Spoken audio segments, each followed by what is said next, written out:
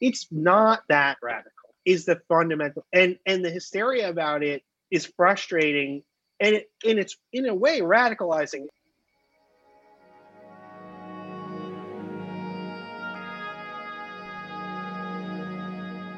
The old world is dying. The new world struggles to be born. Now is the time of monsters. With those words of Gramsci, as paraphrased by Zizek, I welcome you to Morbid Symptoms, the podcast of the Time of Monsters newsletter. And today I'm very pleased to welcome my friend John Gans, who's a fellow Substacker, who has like Unpopular Fronts, which I think is my favorite Substack. Oh, thanks, Gene. And is working on a book on the year 1992 as a kind of prefiguration of contemporary politics, as the moment where sort of the radical right really, coalesced in its modern incarnation. And is an all-around. I think maybe the last New York intellectual is how I describe John. That's very nice. Yes, I agree. Why not? I will take it. Thanks so much for having me. Yeah, I should say my editor would probably want me to say it's no longer just about 1992 anymore. It goes a little farther into the early 90s, but yeah, it's about sort of how the right-wing populist moment kind of had a moment of pre-crystallization or something in that time. So thanks so much for having me. I've been a big fan of your writing for a long time, and it's great to chat.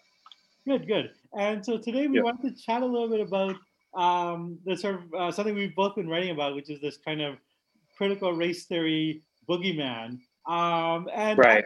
I want to say, so I've been of kind of like two minds about all this, which is that on the one hand, this is as explicitly a propaganda campaign as one could want. Like the people at the Manhattan Institute, like Christopher Rufo, have basically, they're like a villain in a James Bond movie. They've explicitly said, "Yes, Mr. Bond, I've created this brand, critical race theory, to stir up the masses against you." And Rufo in interviews has basically said this is a branding exercise. He wants ordinary Americans to hear critical race theory and think this is crazy stuff. And clearly there's a huge amount of demagoguery involved with this, where critical race theory is a legal theory in academia and not taught in. So obviously it's not being taught in kindergarten. So part of me wanted to just frame this as this is, as I did in my initial post, this is a boogeyman and should be seen as such, which I think is absolutely still true. And that therefore talking about the real critical theory, the real legal theory of people like Derek Bell, that almost seems beyond the point. It's like, are you going to talk about, when McCarthyism is active, you then talk about, actually Marx's critique of Proudhon was this, right? It seems like McCarthy was a demagogue, labeling a lot of people that weren't communists. Communists was trying to find communism in the Pentagon.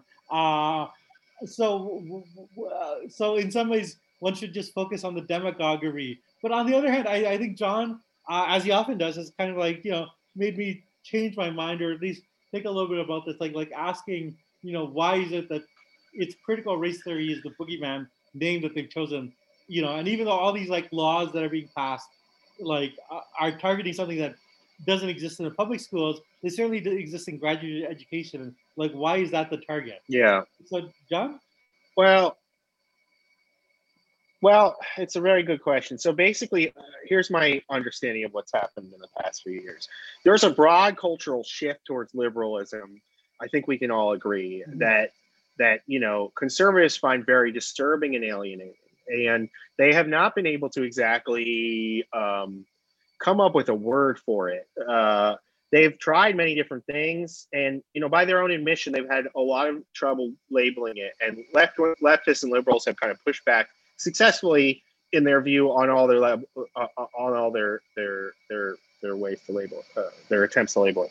So they feel some of those labels, because it's it's very wokeness, cultural Marxism. They've tried a few of these: cultural Marxism, wokeness. You have the successor ideology, which are sort of describe cancel culture, would sort of describe and try to synthesize, various things which, let's be honest, are probably related in some sense. Yeah. And Doesn't he has something called electism. It's very interesting to me that all these centrist and conservative intellectuals are trying to come up with a name because they know that there's a thing, but no name is kind of sticking. Well, no name is sticking. Because it's actually, it's interesting why no name is sticking is because this is actually this cultural change in liberalism, this newfound sense of the urgency of racism as something to be tackled, coming out of Obama presidency, the racist reaction to that, Ferguson, and then the George Floyd uprising, all of that. It's a really grassroots amorphous thing that's happening on many different levels. Right. There's street action. There's the kids in Ferguson, basically people in their teens and early 20s. And then you also have all these corporate types that are latching onto this out of whatever degree of sincerity, some awareness that racism probably not much, but also some opportunism of, well, we got to, there's a bandwagon, we got to jump on it. So it's a very complicated social reality, and there's an attempt to pin a label on it to discredit it. As you said, cultural Marxism, successor ideology, electism, and none of it is working. Yeah. And so critical race theory is the latest label. Yeah, exactly. So I think this is just a part. This is just a part of how ideological conflicts work, is that you want to find some label, some container, some signifier that kind of organizes the whole field and allows you to frame every topic according to your political and ideological preferences. And that's openly what Rufo and the people around him say that they're doing. They're saying look, we have a broad discontent with a lot of cultural things going on. Our constituency has a broad discontent with a lot of cultural changes in the United States. We've really struggled to find some way to label it. This seems to be getting some traction, at least on the level of legislators and so on. I think not for nothing is critical race theory the product primarily of Black scholars. So I think that the racial aspect of it makes it a attractive kind of target, because there are people for whom Black intellectuals are extremely threatening as a concept, and that's just sort of intrinsically going to have some charge behind it. And I think the way they've managed to, in the same way it is a synthesis of various streams, they're using it to synthesize various concerns. So there's a lot of just old-fashioned red baiting. They talk about Marxism and so on and so forth, and they talk about there's kind of worries about some alien racial threat. There's basically it's a way to synthesize various anxieties that right-wingers have, and they feel very, they always feel alienated, but they feel very frustrated and almost, I will teasingly say, gaslit, because they feel like every time they try to label and get a grip on what's going on culturally and politically, the left says that's not really a thing, Yeah. And it's true. Some of the things, their labels are crude and stupid, but they are what the left, or what liberals also, I think, are, more or less self-consciously doing, is we don't want you to frame these issues according to the way that you, according to your pejorative ideological universe. Yeah. So why would we accept your, and they're saying you won't accept our version of events, and we're like, well, why would we accept your version of events? It's an absurd request. Yeah. So I think that, there's a lot of reasons why it's getting a little more traction. The fact of the matter is that there is a lot of propaganda material for them. Look, there are these extremely crude and demagogic versions of anti-racism, which are unfortunately like being implemented in management trainings and so on and so forth. And, you know, and they're kind of charlatanry of its own kind. And I'm glad to admit that. And I've admitted it, even though I've been accused of not talking about it enough. But so that's a lot of propaganda for them, a material propaganda. But my point is that they don't care about that stuff. That stuff's great for them. Yeah. What that allows them to say to, you know, kind of educated middle class people who sort of are right thinking, like, that sounds very stupid and awful, right? So don't you want to you don't want your kids being taught this stuff. You don't want this to happen. So don't. And then this opens up the, you know, the broader assault on basically the institutionalization and the acceptance in the past 5 and especially the past last year in a much different conversation and understanding of racism in the United States that was prevalent. The first thing is Trump. And this is what conservatives really fuck themselves, and they will not face this, is that when they went to this overtly racist demagogue, they really fueled the you know, pretty much correct interpretation of U.S. history as being like, oh well, this is about white reaction to the, you know, to the presence of people of color and black people in the United States. They gave a lot of credence to that, and a lot of liberals went quite to the left of views that they had been to, and they said, well, you know, I didn't realize it was this bad. You know, and some of them kind of understand this, but basically they are constantly at pains to create a worldview where they are reacting and liberals are never reacting to them. And so Trump is a reaction to liberalism in some ways, yes, but liberals are not reacting to Trump. Trump is, you know, they're somehow blameless in all this.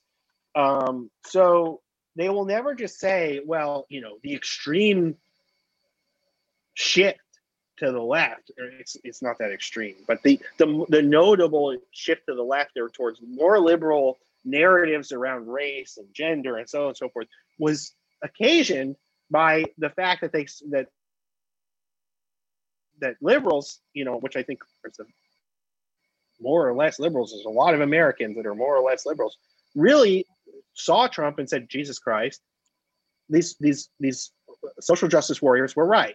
America is super racist. It is super horrible. Look, we're electing this nightmare president, you know, authoritarian, racist nightmare president. So they don't really see that the interpretation given by a lot of the people that they dislike, it seems more and more plausible, and they're making it more and more plausible. So that's a big part of it. Then there was the Floyd killing and the response to the Floyd killing, which scared the bejesus out of conservatives. Because it was a very large popular uprising. And in the midst of a kind of material crisis and then this you know, political crisis, I mean, and you know, they were really at pains on a propaganda level and just for their own explanation of events to them to try to recast what had happened as not an actual mass uprising, but as some kind of accident, some kind of alien force. So critical race theory became a convenient scapegoat to say there is no underlying tension over race in the United States, right? We all agree that racism is bad, but cops are good. And most cops aren't racist. We all agree about that. The only problem is there are these people, the critical race theorists, parenthesis mark around it, who are introducing this kind of ideological poison that's making young people go crazy in the streets.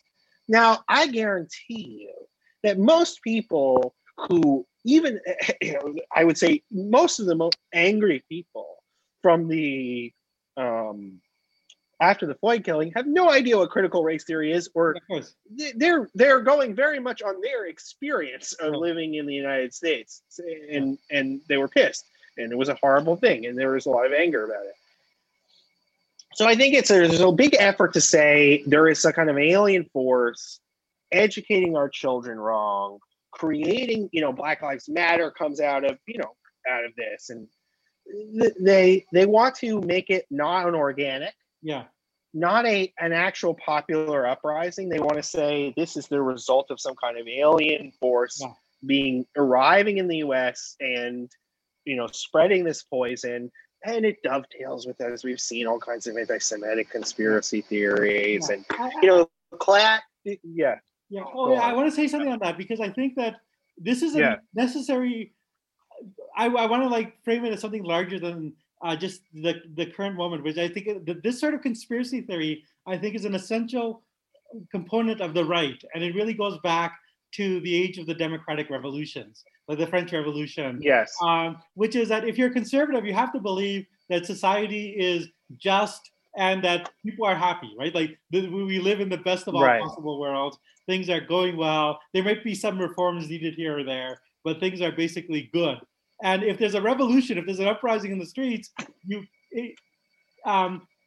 cannot accept that as a legitimate thing, as something, well, actually things weren't good and people have grievances. You have to maintain the idea that things were actually good. You have to believe that there's some alien force. And originally, the Masons, the Philosophes. You see this in Edmund Burke, and in more Catholic thinkers of the early 19th century, which tried to grapple with the French Revolution by saying it's a satanic conspiracy. And then, as the French Revolution was conjoined with the liberation of the Jews from the ghetto and the integration of Jews into European life, then it opened the way for the fusion of this conspiracy theory of Masons to be fused with the older anti-Semitic, medieval literature of the Jew as poisoning the well of Christendom. The Jew as this alien. The Jews are the other in Christendom, right? They're the classic alien force. And so throughout the 19th century, culminating in the Protocols of the Elders of Zion and in the ideology, you have this integration of a conspiratorial view of society, of any agitation that's coming from the outside with anti-Semitism. And that is the theory of Judeo-Bolshevism, right? That it is if we're having trouble in Germany, if the workers are unhappy, it's not anything, and if we lost the war, it's not doing anything in our fault, right? It's actually things were good, and then these Jews poisoned the well. And then I really so structurally speaking, not everyone who believes this is an anti-Semite necessarily. No. But this is the structural thinking, and often it just is not an accident that often it turns out that the critical race theorist is, Adorno or Marcuse or Soros is funding everything, right? Right. Yeah. So. But I think that's an absolutely essential move in conservative thinking, that you have to believe they're outside agitators, because if they're not outside agitators, if actually Black people in America are upset at the police, then you have to actually change things. You have to change. The social order is not just. You have to actually have a reckoning. Right. Yeah, I think that that's right. That basically this sort of thing is it's propaganda, but it's also its own explanation, back explanation of what's going on in American society, which is it's essential. It's essential. Some kind of You have to that. It's a nationalist move. Even when I think it's a certain kind of nationalism. It's not always anti-Semitic, but it often is in European history. But when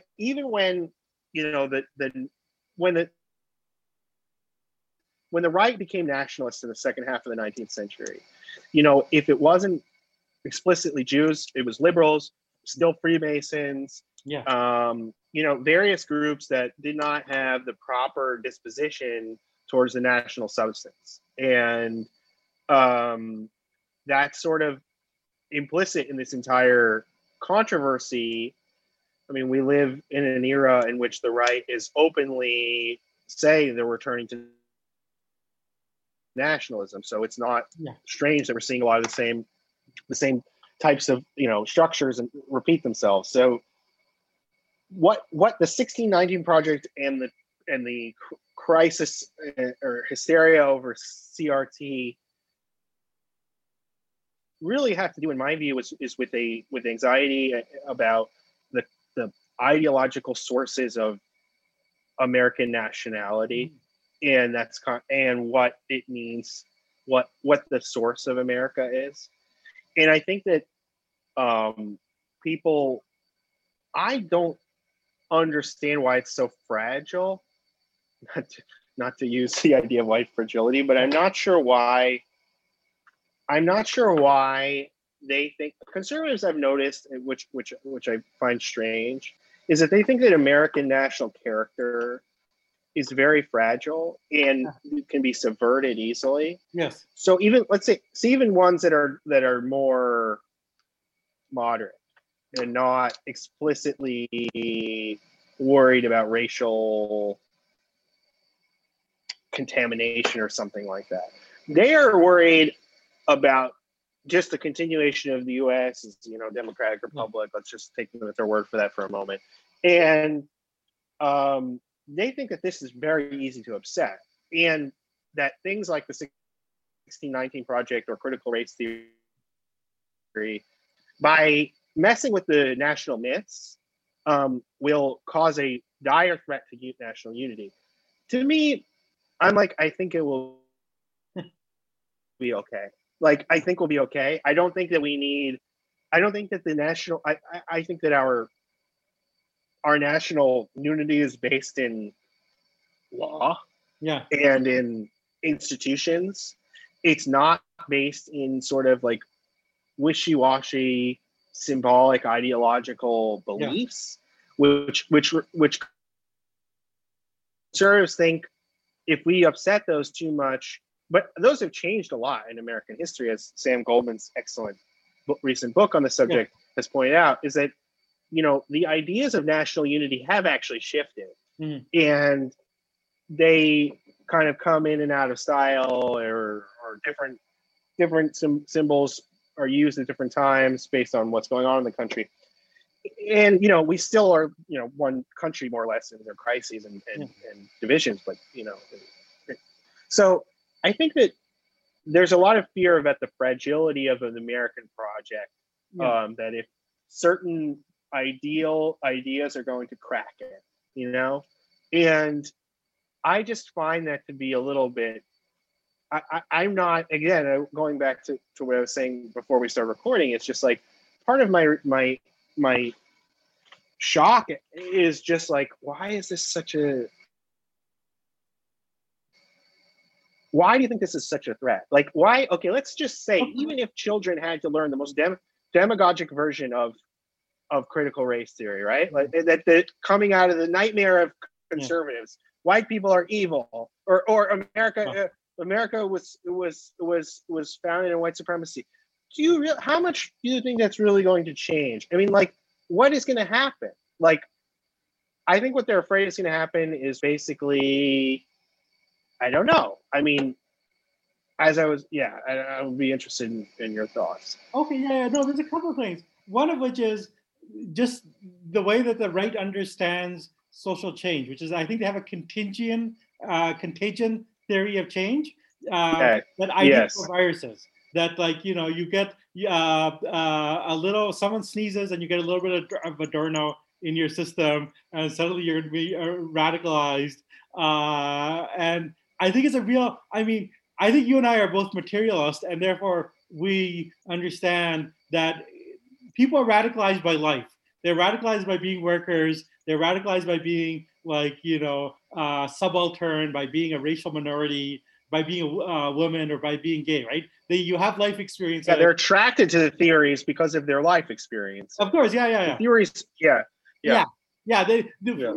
I mean, no one I know has ever become a Marxist by just reading Marx, right? Like it's like Well, maybe me. yeah, yeah, yeah. I mean, it happens, but I think that's relatively, Right. or more particularly, has become like like an activist of like anti-racist activist, or like it's not like Right. the schools teach you racism is bad and pervasive, and therefore you become an activist. It's like people see Right. racism as a big thing in life, and then they push for schools to be teaching this, right? Like it's just Right. like at some level, existence precedes Essence. yeah. I just happen. Yeah. Yeah. I don't believe the conservative thing is a fundamentally idealist view in this, just like giving priority Yeah. to ideas. So I think that's Yeah. I mean, I think, and that's sort of, I think that's a natural part of sort of conservatism, of giving, of not being materialist in that sense, of like, giving priority to Right. ideas. Like the famous book by Richard Weaver, Ideas Have Consequences, right? And Right. Right. Right. you see this in all the sort of conservative thinkers. Like they really, their view of history is the change of ideas. Like whether Yes. one sees it in like Theostress. First you have Plato and Aristotle, good. Then like Machiavelli, Hobbes, and Marx come along, and they lead to bad things. And then one sees it in like Russell Kirk and Eric Voegelin. It's always an idea centric view of historical change. So and going back, including, I think the highest and most persuasive form of this is your man Hegel, Uh, or maybe not. I don't know. Like I don't want to get into that right now, but yeah. Hegel definitely thought that reflection itself was an agent of historical change. Yes. Yeah. And I kind of, I mean, it's the most sophisticated form of this. And yeah. you don't necessarily want to associate him with these other dingbats. Right. Yeah. Right. But I would say that there's a belief that I think it's true in a sense. There is something to it. I mean, like there is a portion of people's theoretical frame changing is going to change the way that they view the world, and the I don't want to say ideas aren't unimportant. But for the right. Yeah, obviously ideas. But I think that the interest. Yeah, but I would agree with you that this fixation on ideas to the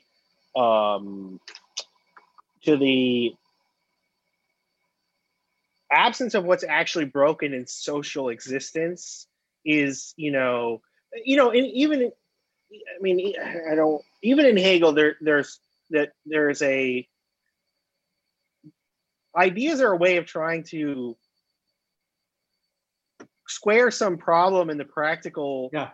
Something is not working in the practical existence of the subject, right? Mm-hmm. And it's trying to come up with this ideological explanation for itself. And those ideological explanations for themselves break down, right? Yeah. And don't work. And they lead to different ones. And so there's all these different self-explanations, essentially. But yeah, I mean, I think in terms of, the conservative belief is that generally some kind of idea was released and this has caused a kind of contamination. That's right. I do think that, critical race theory is COVID. There is, yes, right. I think that there is kind of there is a subsect who have a slightly more material outlook. Yes. And I think that they're slightly more clear-sightedly responding to this critical race theory stuff, because they are like, well, look, the issue is not actually wokeness or critical race theory. The issue is the civil rights legal regime.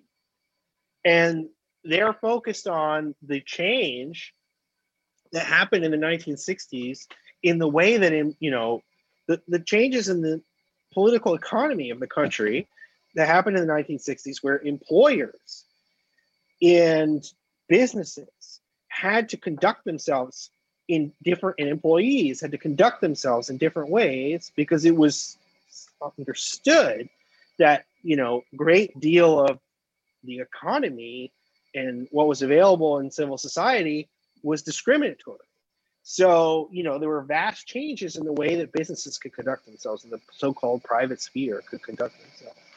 And this has been very difficult on a both ideological level and, to a certain degree, I would admit, on a material level for businesses and, white small business owners and white contractors and sort of white middling sorts who are firefighters and police and so forth, and now have to deal with, the fact that, it's not such an easy course anymore. You have to compete with minorities for contracts. You have to compete with minorities for promotions and so on and so forth. And these machines of sort of white ethnic inclusion in the political economy of the state and business and so on and so forth is not the way it was before, and they realize, you can be sued for discrimination and so all these things. We don't have a good welfare state in the United States. What we do have, we don't have a welfare state. We don't have a strong labor movement. What we do have is litigation. Yes. And litigation is a key part of the way political economy operates in the United States. And critical race theory comes out of the law. And it is directed at the way litigation and class actions and so on and so forth can affect the material outcomes for people. And it's trying to come up with a new set of arguments to it. Yeah. So in a way, the material kernel of all this stuff is, you could say, oh, they're not really talking about real critical race theory, but in a way you flip it back over and you say they are talking about critical race theory, because what they're really worried about is the material kernel of this is that the change they're very frightened. They're saying, oh, property rights, this is going to change property rights. Yeah, not exactly maybe the way they think it is, but it's going to change the way courts, the way juries, the way understand who has been wronged and who is deserving of redress. And that is the way, lots of employee issues are dealt with in the United States, because we don't have a strong labor movement. You can join with other workers or we have, people on the left are going to kill me for saying this. We have lots of classes of employment where the classical labor union is not exactly appropriate, but class action lawsuits and professional litigation are sort of the material replacement for that. So and probably it's very hard for industrial workers to use the litigation system. It's not easy, but it's different for someone who is an office worker, a professional worker, to use the system of litigation. It's focused on individuals or small groups of people. It's not focused on masses of workers. So, that's really fundamental to the way political economy works in the US. And when that changes, and when people, I've heard conservatives basically say to me, what is their concern with, let's just accept for a moment their framing of critical race theory, which includes every sort of race conscious idea about American politics and economy and society. They're basically saying, well,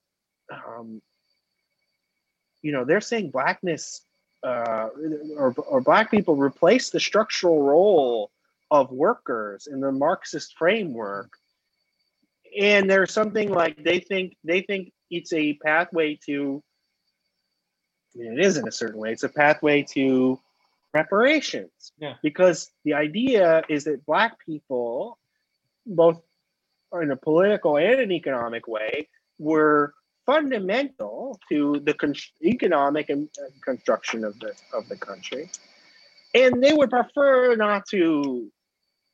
That's just true, but they would prefer not to deal with that, because this puts a great deal of onus on their constituency, which is, look, again, people on the left are going to kill me, but there's so many times when you look at the way Republicans are dealing with an issue and the way Democrats are dealing with an issue, and you just think, who are their big constituencies, big money constituencies? Republicans. businesses, medium and small businesses, Yeah. right?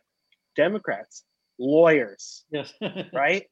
So it's like it was like this with the came down when they were doing the COVID bill. Like they were the Republicans are like, we want liability protection, right? Democrats were like, absolutely no liability protection, absolutely no liability protection. And you know, from someone who cares about workers' rights, I would say in this case, the interests of lawyers and the interests of workers are tightly bound together. So I mean, not perfectly, but I'm more on the side of lawyers in this regard. So there is this cashes out, and some conservatives are clear-sighted about it. This cashes out in material ways, right? Yeah. It cashes out in the way that we think about who's deserving and what kind of claims work in court and so on and so forth. So I would say that even though this is a hysteria and a panic, I think there is something about, you know, there is a hard material core to this, even on the conservative side, where they're like, you know, already we feel our constituencies are stressed by the apparatus of civil rights liberalism. And we view this as an acceleration of that. And if you're a liberal or a leftist, you're like, well, fuck you, man. You're just going to have to pay. Like, you're just going to have to get sued. You're just going to have to make sure that you hire more black workers. I'm sorry. Like, I'm sorry this is a pain for you, but this is a big problem and we're trying to use these legal remedies to solve it. So that's my materialist interpretation of it. I think that's very persuasive. I think that's basically right. I mean, Nancy MacLean has a great book called Freedom is Not Enough, which is about the sort of the way the Civil Rights Act played itself out in the workplace in the 60s and 70s, and really, you know, sort of fleshes out a lot of what you're saying in terms of the way litigation became a kind of primary instrument and fueled the right-wing backlash. I mean, having said that, you know, from a Marxist point of view, I sort of feel like this litigation stuff seems like to me a clutch. It's like you know, like if you have a society where you don't have a strong labor movement, then you kind of need this. But you know, like a better solution would be a strong labor movement. And I feel the same way about. Oh, I'm 100% with you. Yeah, the human resources anti-racism rubs me the wrong way because it's obviously a management tool, right? Like it's a way of managing. Well, that's the disturbing thing about it. That's the disturbing thing about it. I would prefer, you know, I think labor unions have a mixed history. They have often been very racist, going back to 19th century. Trying to keep Chinese immigrants out and trying to keep blacks from certain professions. But I think it's also the case, like, that there's another flip side of this, which doesn't get enough attention, which is that the unions that had a strong left presence, you know, especially before the Red Scare, you know, got a lot of people fired. You know, unions did actually were, and even after that, in the 1950s with the Reuters, you know, like were a kind of a place for anti-racism activism and for like integrating blacks and whites into the workplace. You know, and it could stand still. And I think even today, much more importantly, like, you know, the real professions that are getting unionized, like in healthcare, are, you know, predominantly people of color, like especially women of color. And so, you know, like, you know, mapping it out, like one would like, you know, like an ideal solution would be a much more unionized America, where these issues of, you know, like racial redress can be, you know, taken into the workplace and, you know, dealt with there. And then you can get people, you know, solidly into the middle class. But I just think, you know, like, so I think, so as with always with these things, I think that one, you know, can reject the reactionary case and then also say, you know, the liberal measure, which might be the best we can achieve right now, you know, like one has to be aware of its flaws. Well, I think that there are several flaws with it. I think actually, you know, there are like this is a kind of material left critique that I kind of agree with. There are parts of this kind of human resources understanding of race and gender issues in the way it's institutionalized that are corrosive to solidarity, right? That because because but that's, again, it makes sense from the legal framework. You're an individual, you have an individual contract, like based on the legal apparatus and the ideological apparatus we have. You're an individual, you have an individual contract with the company, and you deal with them as an individual, right?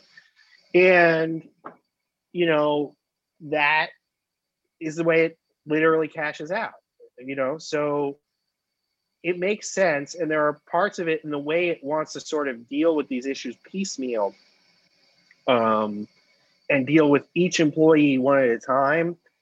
That's the human resources model is, let's deal with each person at a time so they don't all get together on the floor and get mad together. Yeah. So but again, look, there are jobs that are fundamentally kind of bourgeois that are not going, I'm sorry, that are not going to lend themselves to the model of union organizing. I believe that people in those jobs still have, should be able to have the protections of the law against an abusive employer, and they should leverage those whenever they can. I do think, they are not going to be the source of the type of radical change for the vast majority that you or I would like to see. It is piecemeal, it is a kludge. But industrial workers and workers in low-paid jobs do make use of litigation, do make use of civil rights law, and successfully, even with the absence of unions. Obviously, with unions, that kind of stuff is way more effective.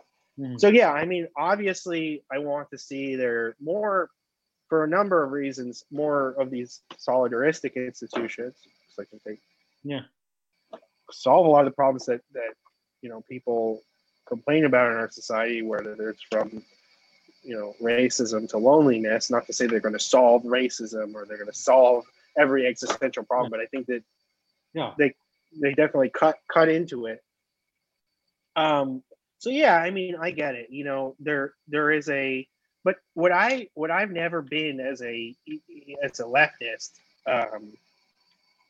I've never been able to bring myself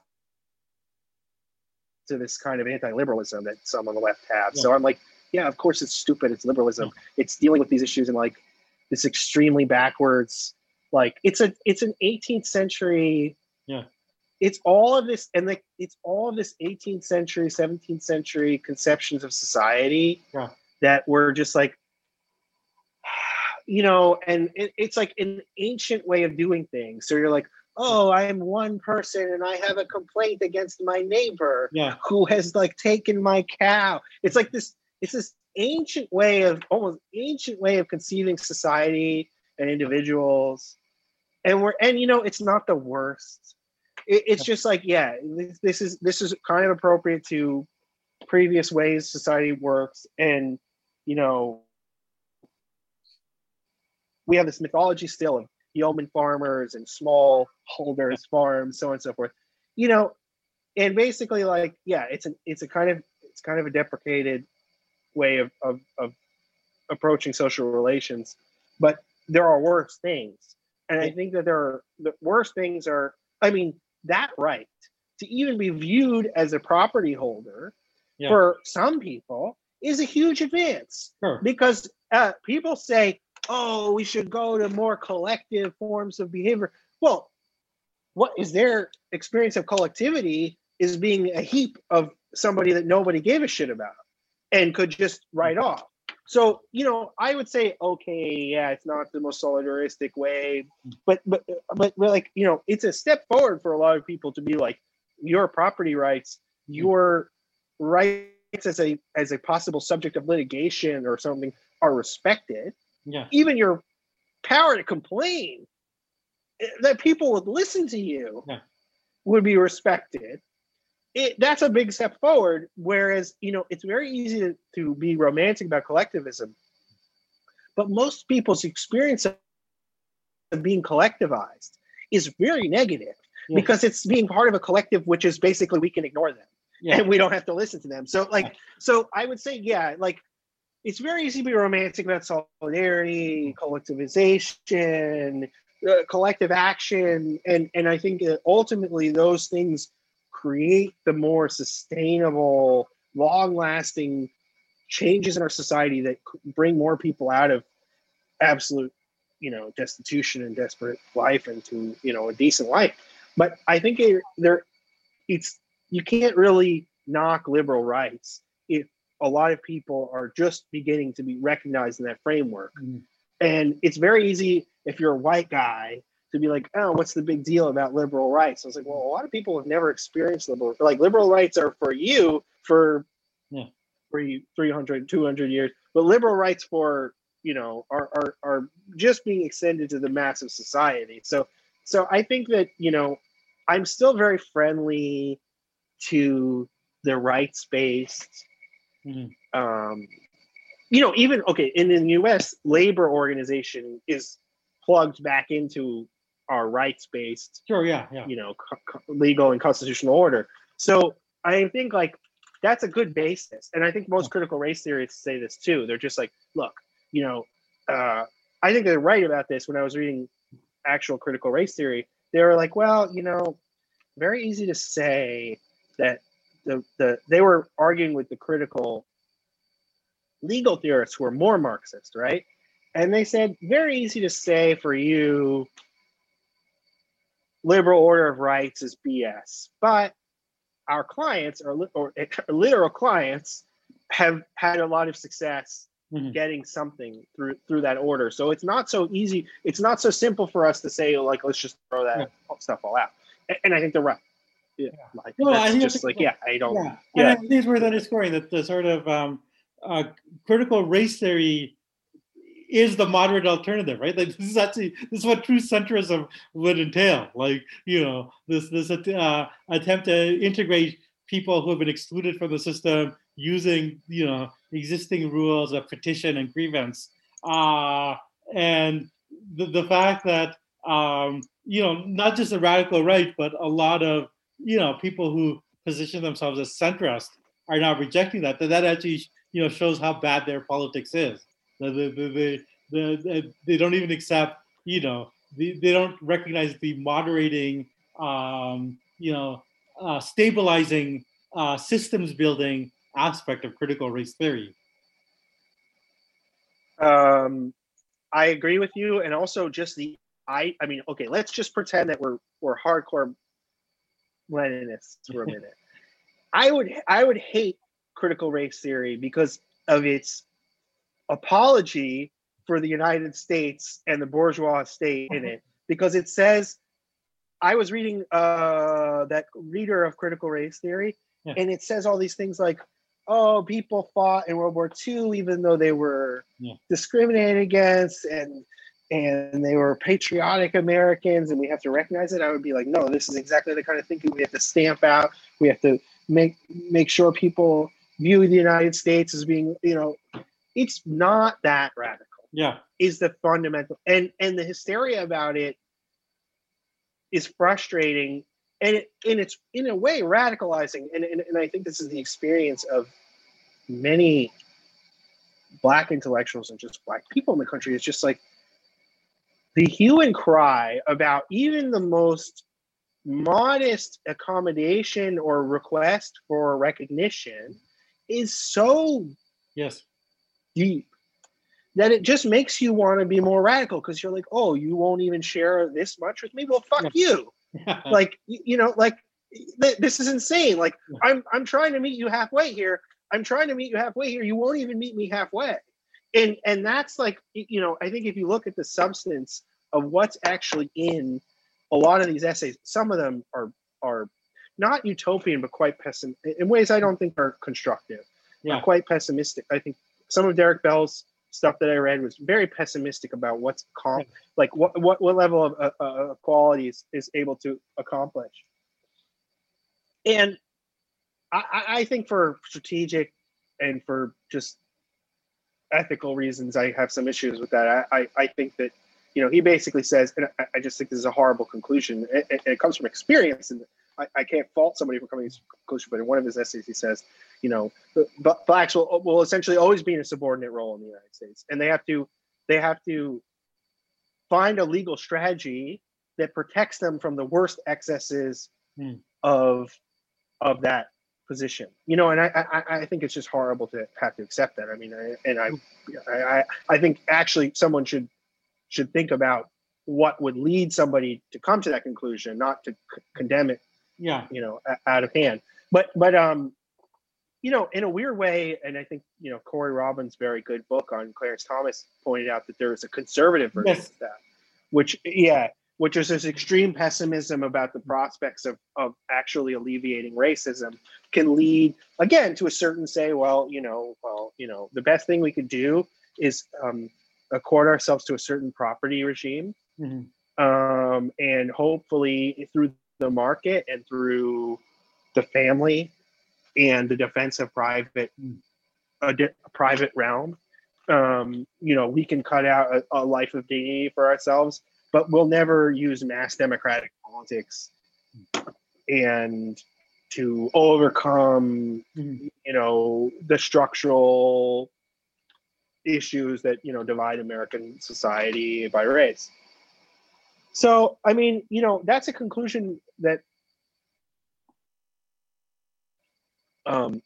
which is sometimes kind of caricatured as Afro-pessimism, but it's not quite. But that, people on the left and right have come to. But, I like to just pick and choose, basically. I'm like, this fits in. There are a lot of fits in with the kind of social democratic vision of change that I have. I do think that the United States, again, I'm going to get killed for this, is not, I think that we are a democratic republic, or we are going to become a democratic republic, and there are positive things about our political system and our society.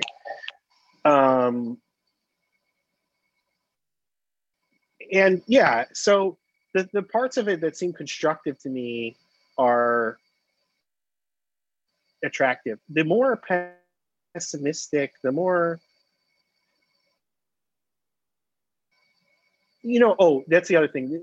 Conservatives are very freaked out by intersectionality, but actually, like, if they were smart, they could use it in dastardly ways. Because, I mean, I was reading one of Kimberly Crenshaw's essays on intersectionality, and she was like, well, the big problem is that anti-racism makes us have to ignore issues in minority communities that are problems like domestic violence, like, because anti-racist activists don't want to talk about domestic violence because it feeds into right-wing narratives about how, minorities beat their wives and so on and so forth. And like, we're trying to come up with a framework where we have to kind of insist that those are real issues.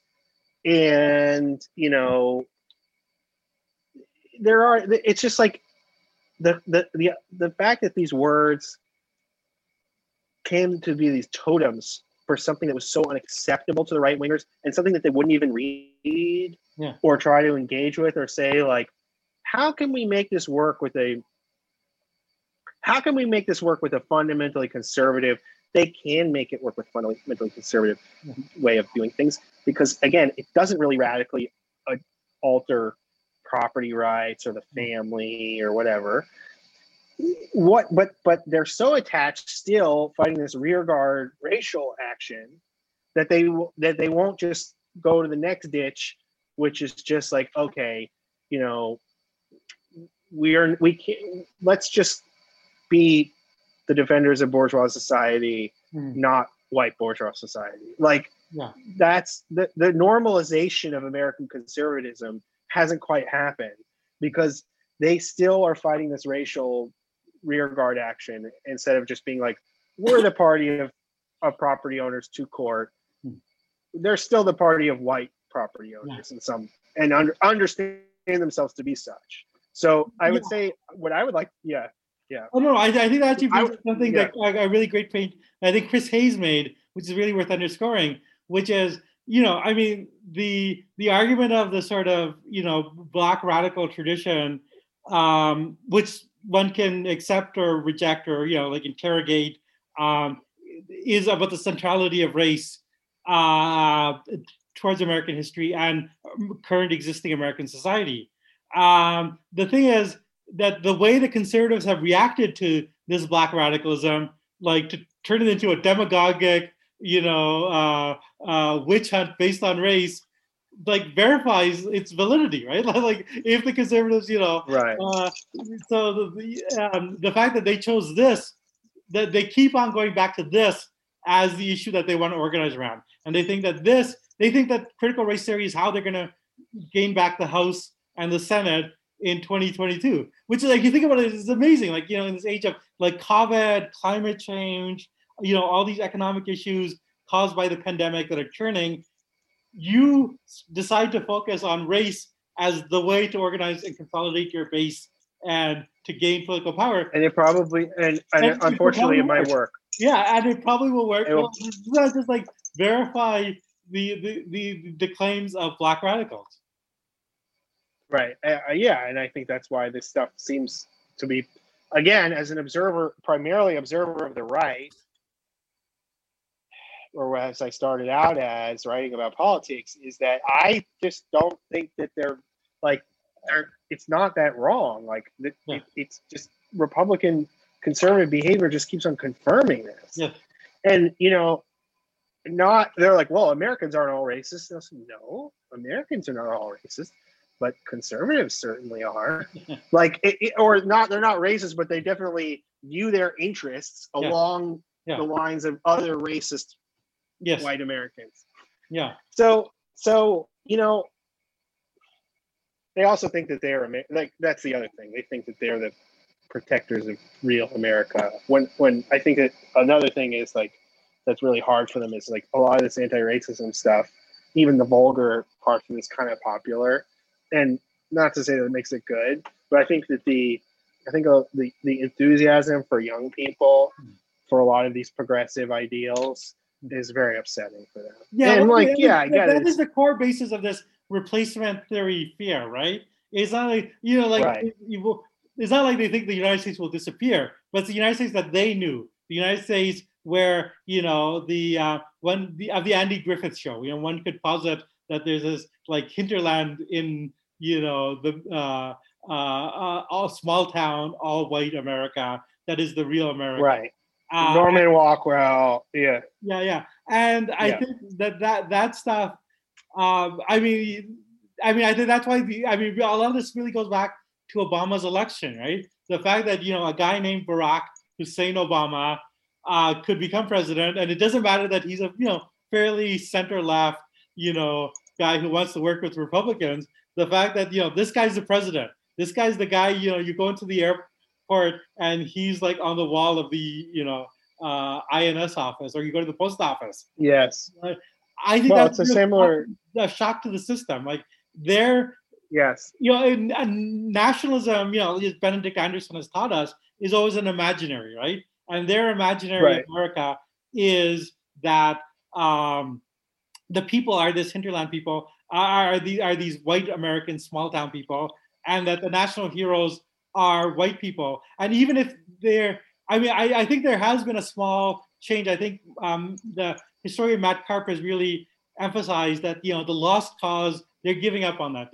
There's a few people that will still defend Robert E. Lee or whatever, but really they're going to the Harry Jaffa position, which is, yes, there was slavery, but Lincoln solved all that, and that it's the Declaration, Lincoln, America. But that's still, if that's your point of view, then 1619 is still a shock to the system, because it is a way of telling the same story. Racism and redemption, but you're centering Black people. You're saying it's actually the Black freedom struggle that is the central driving force of American achieving liberalism and achieving democracy. Which I think, to my mind, that seems plausible, right? Like that doesn't seem like, obviously you have there's nothing wrong with it. Huh? You could. It's not an. I don't really. Yeah, I don't see. I also, it's just like it's compatible with other things. I need to go back. I mean, you made a very interesting point. I think it's right that conservatives see everything as fragile and falling apart. Whereas, like, I mean, I'm in Canada and see it as a, from Canadian point of view, but it seems to me like America Yeah. is this kind of like amazingly homogenizing force within itself, of unity that's created through the cultural industries, and then actually like overflows on the rest of the world. But like like one doesn't see um, that sort of and it's something that's based not just as I think you're right that like there's an American identity that's based on like laws and the Constitution and the Declaration, but there's also just an American cultural identity, which seems very robust and which I don't think is like going to disappear anytime soon. So, but it's a cultural identity that actually the conservatives don't like. They don't like the actual, vulgar, overflowing American, culture that's being formed. Which is often a place of genuine cultural exchange and cultural sharing, across ethnic and racial lines, and that the kind of Right. they don't want to build a nationalism based on that. Although I think you can. I mean, I think that's a pretty good basis for nationalism, if that's what you want. It's sort of what we have. Yeah. I just think they just don't really like the country as it is. Yeah. That's basically what it comes down to. They really don't like to having to share the country with lots of different types of people and have everything kind of be a jumble and a mess. And part of the things that make America interesting. There's a homogenizing part of this liberal ideal as well. I mean, I think we can all admit, but it seems like a decent basis to have people not want to kill each other. So that's maybe all you can ask for. As Leo said, low but solid ground. It's a country built on low but solid ground. So yeah, exactly. And that's why I just don't feel the same fragility. Like, oh my God, if children learn that white people did bad things in history, the country's going to fall apart. Yeah. Like, come on. Yeah. Give me a break. I actually add that a little bit of sort of a pedagogical point, which is, I feel this both as someone who's like occasionally taught American history at a university level, but also has like three, girls that are like, obviously, not white. There's actually people recently asking me about, residential schools are a big thing in Canada right now because they're finding, all these corpses, of like children killed, and it's a very horrible thing. And but they were asking me about the residential schools, and I had to explain it in a way that like 10-year-old and 2 6-year-olds can understand. And this and like when you're actually talking about the history of race to kids, it's very hard. And I understand the sort of productive instinct to like not want to talk about this stuff, but you can't really avoid it either. They're living in a city. Well, where not everybody has that luxury. Yeah, no, they don't have that luxury, right? Yeah. They're going to encounter exactly. So it's a hard thing to do, but it's a necessary thing. And I also felt this really even at a university level, where like when I'm talking about 19th century America, like I would often soften things and not actually talk about how fucking racist it actually was, because the actual reality is so horrifying that like you don't want to like like it's essentially it's almost hard to like talk about, like it's so bad, and then you find yourself softening or euphemizing it a little bit just to make it palatable. But it's true of anything, like to teach the actual history of anti-Semitism and the actual it takes courage, and it's very, very hard to do, right? And it doesn't take. There's no need to dress any of it up. I mean, the bare facts of it are just horrific. I mean, if you read about the Reconstruction era, it's just mind blowing. But what I fear is that I think kids should learn that stuff. I think they should learn. I mean, starting at a certain age, they should learn about Reconstruction. They should learn about the Civil War. They should learn about slavery. They should learn about the reality of these things. Obviously, for small children, the sheer violence of it is traumatic. But once you're in high school, I think you can be trusted to learn these things and have. But what's interesting is that a lot of the conservative bills are like framed in almost this like woke liberal Yeah. safe space psychological harm language, which is just like, oh, we don't want to make anybody feel bad for who they are, so they can't learn about it. And it's just like, do you listen to yourself? Just 2 years ago, you were saying like this is like the worst way to raise children. No, it's amazing. I mean, one of these international dark web guys is doing like research to prove that reading Ta-Nehisi quotes like makes people feel bad and makes people is bad psychologically, which is like exactly a kind of trigger warning, safe space. It's trigger warnings. Yeah. It's trigger warnings. Yeah, we can't handle the truth. It's like, at some level, you have to say, the truth is hard, the truth is painful, but people can handle the truth. I think. Right. Yes. Yeah. And I think, and if they don't, that's them. Like people might go into like at least give them the opportunity.